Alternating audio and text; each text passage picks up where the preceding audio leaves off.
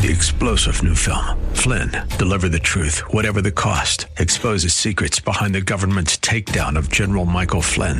Flynn knew what the intel world had been up to. He ordered the first audit of the use of contractors. This set off alarm bells. He told the truth. He was the most dangerous person for Donald Trump to hire. They had to get rid of Flynn. Flynn, deliver the truth, whatever the cost. Available now. Watch it today. Go to salemnow.com. salemnow.com. Our pride and our arrogance usually keep us from asking for help when we need it the most. Fortunately, we serve a gracious God who has sent it in spite of ourselves, as we'll see next.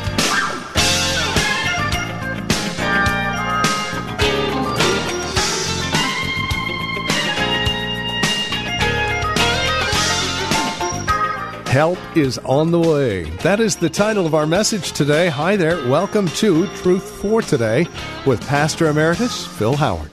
We're in John 14, looking at verses 15 through 27 today, as we begin an excursion into John chapter 14 and an understanding of the Holy Spirit, the helper that God sends to you and I, that we might live victoriously in Christ. Join us for a very encouraging look at the Holy Spirit with today's broadcast of Truth for Today. Here's Pastor Phil. You remember David was scared to death that God would take his Holy Spirit from him? Because he'd watched Saul when the Spirit left him and when demonic spirits came and tormented him. And David said, I've committed a horrendous sin. I've stolen a man's wife. I've got into adultery. I've murdered.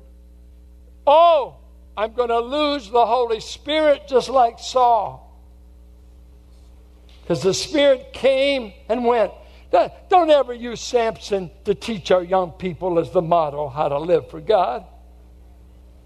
But why did the Spirit come and go on him? God's sovereign and he could use even a donkey. That's why he's using you. He ain't impressed with you folks, nor me. He can move on anybody he wants. He moved on rocks. He moved on an animal that could tell Balaam, you're wrong, you stop. He's sovereign. I can move on Samson to kill the enemies of Israel, and he's one of the most immoral men in the Bible, and he's put in the Hall of Fame in Hebrews 11. Not for his character. Just he obviously had a faith relationship with God.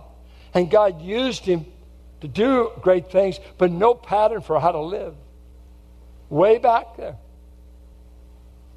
And David said, don't take your spirit from me. Now he says, the promise, I'm going to send you another helper. And I've been here on the earth for 33 years, and I'm going back. And you won't see me for 2,000 years. I want to show up and show you in my resurrection state for 50 days. I'm going to show you myself. But for 2,000 years, I'm going to be invisible. And I'm going to be up there. But I'm going to give you the Holy Spirit, and he will be in you forever. And he will move into you. And he will be like a permanent live-in. Have you ever had anyone move in and live with you longer than you thought they would? One sister raised her hand. You can see the misery right there. She's been through it. Said, some people are like a fish. In 3 days, they begin to spoil. It's time to go. Jesus said, the Holy Spirit's going to move in your house. He's going to make it his temple. And no matter how you behave, he's going to stay in there. And you're going to know he's there because he grieves when you disobey. You're going to feel him quenched at times. That's an amazing thing, that you feel the Spirit quenched in you. How do you feel a live-in person quenched? I guess they quit talking or they're sad. But he said, this live-in person will feel quenched when he's not welcome, when he's not obeyed, when he's not wanted. You'll feel a grieving person living in your heart. And sometimes you say, what's wrong with me? I can't enjoy sin like I used to. You got a new live-in. And it's not your boyfriend. This is your God. Your God moves in. And He's Holy Spirit. You know why He's always called holy? He emphasizes His job as the third member. He emphasizes the uniqueness, the separateness, and the transcendence of the living God, that there's no other God or being in all the universe like this. And I'm going to underscore, He's the set-apart, holy God. And He doesn't run with evil, compromise, anger, doubt, unbelief, sin. And He's going to stay in there and says, honey, I'm not going to move out. You've got to get right. You've got to make me feel at home. Because I'm with you forever. Now, you want Him around when you need help. You just don't want Him around when you want to sin. But He's there for both occasions. I sure want Him in the midnight hour when troubles are piling up around me. And I need help. I'm glad He's on board. Let's keep moving. Fourthly, He's the one that gave them power to become bold witnesses. We constantly hear believers talk in evangelism. Well, I'm timid.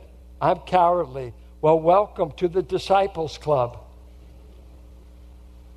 Have you ever heard of the Holy Spirit?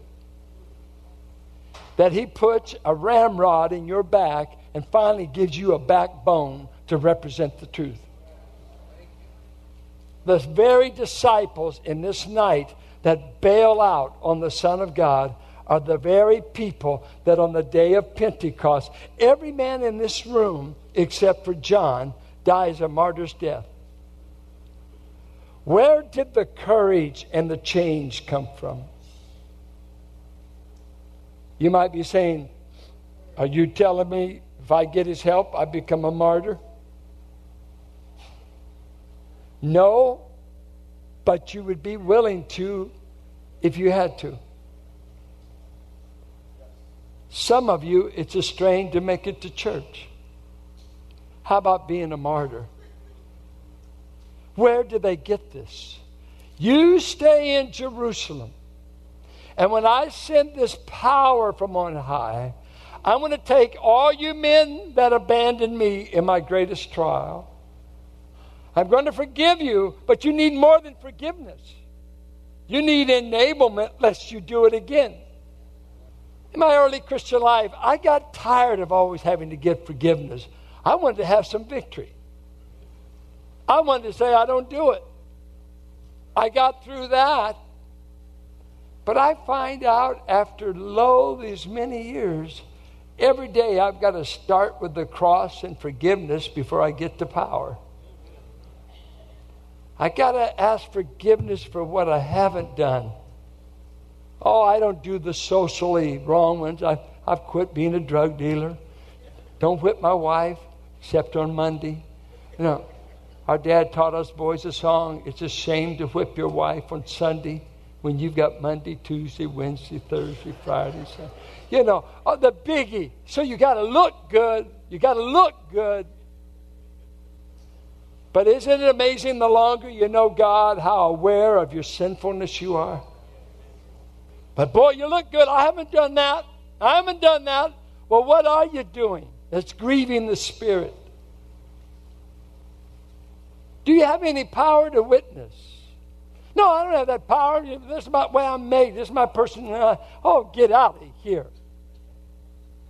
God doesn't conform Himself to your personality. He wants to change you, not change Him. And He took these cowards, He took these bailout men, and He said, I'm going to infuse power. I'm going to infuse strength you never had before so that you will never bail out on me again. Never bail out. How you doing witnessing? Does anybody on your job know you're a Christian? Does anybody in your household know you're a Christian? Any Jesus on display around there? Or do you pull up to the church parking lot and you tell your wife, smile, we're at church? Well, why don't you smile because you're at home? Because she's living with you. I was kidding a pastor friend of mine. They happened to be post-tribulationists. I said, well, your wife had to become one when she married you. She knows she entered into it. You don't even know the theological point. That's okay. Paul knows. He knows what I'm talking about. Where's this power? You shall receive power. I'm sending you a helper. I'm not sending it to men who batted 99.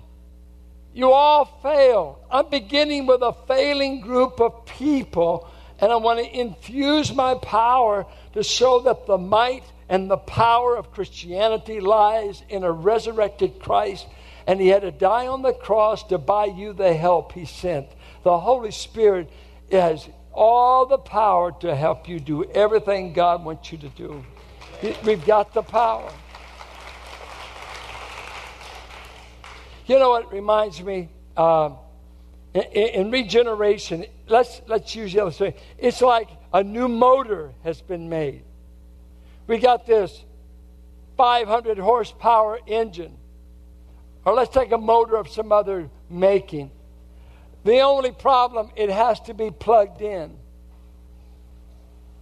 No matter what the motor can do, let's not think cars, other kinds of equipment, it has to be plugged into a power source. And Jesus is saying, I'm going to furnish you power if you'll wait in Jerusalem. And he came. He's the power source. You'll be so thrilled when you quit always having to fail and confess, and you finally start drawing on divine power. He wants to empower us weaklings to be powerful in Christ. Well, he goes on. Look at the Romans 8. Romans 8. How's your prayer life doing? Well, it will certainly get quiet. Talk about evangelism and prayer and giving, and you can always quiet a church down. Look at verse 26.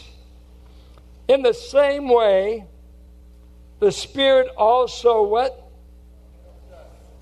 Helps our weakness. Well, we've got a lot of them, Lord. Which one are you talking about? It's singular. For we do not know how to pray as we should. At least they're trying to pray. Have you ever showed up to pray and ignorance took the day? And you finally said, duh, I don't know what to ask. You ever been there? Sure. More than you can imagine. And so in our ignorant state, we need help. And so the Spirit comes. He's very much involved in your prayer life. And he knows maybe you've been praying for the wrong thing, or you haven't been able to articulate anything. You maybe just feel frozen up inside. You're maybe in sorrow, grief. You just, whatever the state is, it doesn't seem to speak in a condemning way. It just seems to be a matter of our experience. We do not know how to pray as we should. But the Spirit himself intercedes for us with groanings too deep for words. So he groans, he does something in us. Isn't it interesting that the third person of the Godhead can groan inside of you over you? And this word groaning is used 3 times in Romans. He said all creation groans, the Spirit groans, and Christians groan. Can you imagine the member of the Godhead being so involved with you that in prayer at that point, when ignorance takes over your heart, maybe from heartache, a situation you can't fix, control. I wonder I just read Job 1-3 last night. How in the world did this man, without a Bible, without a church, without a radio class teacher, how in the world was he able to say, naked I came into this world, and naked shall I leave? The Lord has given and the Lord has taken away. Blessed be the name of the Lord. I tell you right now, if 10 of my children just died, I could not articulate such a prayer. It is astounding, the response. This man is pre-Abraham. Many scholars believe he was an Arab. There's nothing that says he was Jewish. Where did he even know about God? Oral tradition, all the way down from Adam through Noah. He learned about God some way, and 42 chapters describe his sorrow and his debate with the comforters. The Holy Spirit comes to help you in the articulation of prayer, that many times you got what you needed, but it wasn't a thing you prayed for. Well, who requested it? How did it get there? The Holy Spirit knew your predicament, and He took over the prayer meeting. And it doesn't say you're groaning. Does it say you're groaning? He's groaning. How does the invisible person of the Godhead, the third, how does the Holy Spirit groan? Some think this is tongue praying. Some think that we are physically, audibly groaning. We might, but it doesn't say that. It says this third person of the, I don't know exactly. I've experienced it, but I can't put an exact. Am I groaning on the floor or on my knees in prayer? Am I, and I can't articulate anything? Or is it, I've got a member of the Godhead who's able to talk a language in groaning that the other persons of the Godhead understand? And He who searches the hearts, and this is God the Father, knows what the mind of the Spirit is. See, He could read the mind of the Spirit, and if His groanings are silent, just a member of the Godhead. He can read the mind of the Spirit because the Spirit is interceding for the saints according to the will of God. He will ask God for exactly what you need in the path of obedience. Where are you today? Do you need divine help? Is there something in prayer that you've come up against? You got an unsaved child. You got a tough marriage. Economics are knocking at the door. Health issues. Relational misunderstandings. Just you feel frozen in the Christian life. You're not making progress. Things that you have no power over. I hate it when I can't do anything about the situation. And that's what you run into when you deal with people. You just can't change them to be what you want, as though what you want is the ideal. But if I could just change them by choking, I would choke more. But it doesn't work. You can make the child sit down, but you can't make them submit. You can't change the heart. So the help we need, obviously, one area is this ignorance that overwhelms us in a fallen world when we're handed one situation after another that we lack wisdom, we lack the right way to go, and yet it all works out. I always think of an experience I had when I was teaching at a college, and I was overwhelmed with trials of different sorts and different situations. I was troubled. I could hardly sleep, and I sang myself to sleep that night. Poor Carolyn, she was working at the lab, and I'm over here late at night singing to myself to calm my nerves. And I sang favorite songs of mine. He whispered sweet peace. Love Lifted Me was the last one I sang. I sang myself to sleep. Troubled, confused, no answers.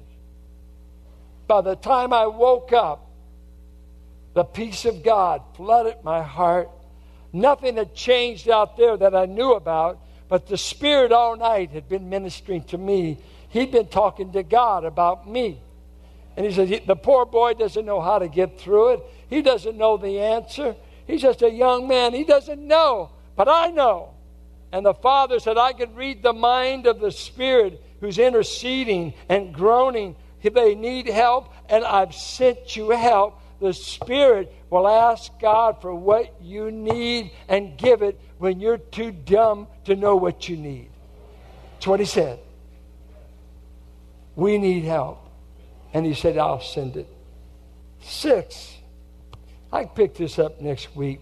You know, this is too good. This is one semester of seminary if we got into it. Look at Galatians. The Holy Spirit comes to help us and fill us with the character of Christ. And just look in 5:16. But I say, walk by the Spirit, and you will be controlled by the flesh. And walk means your manner of life.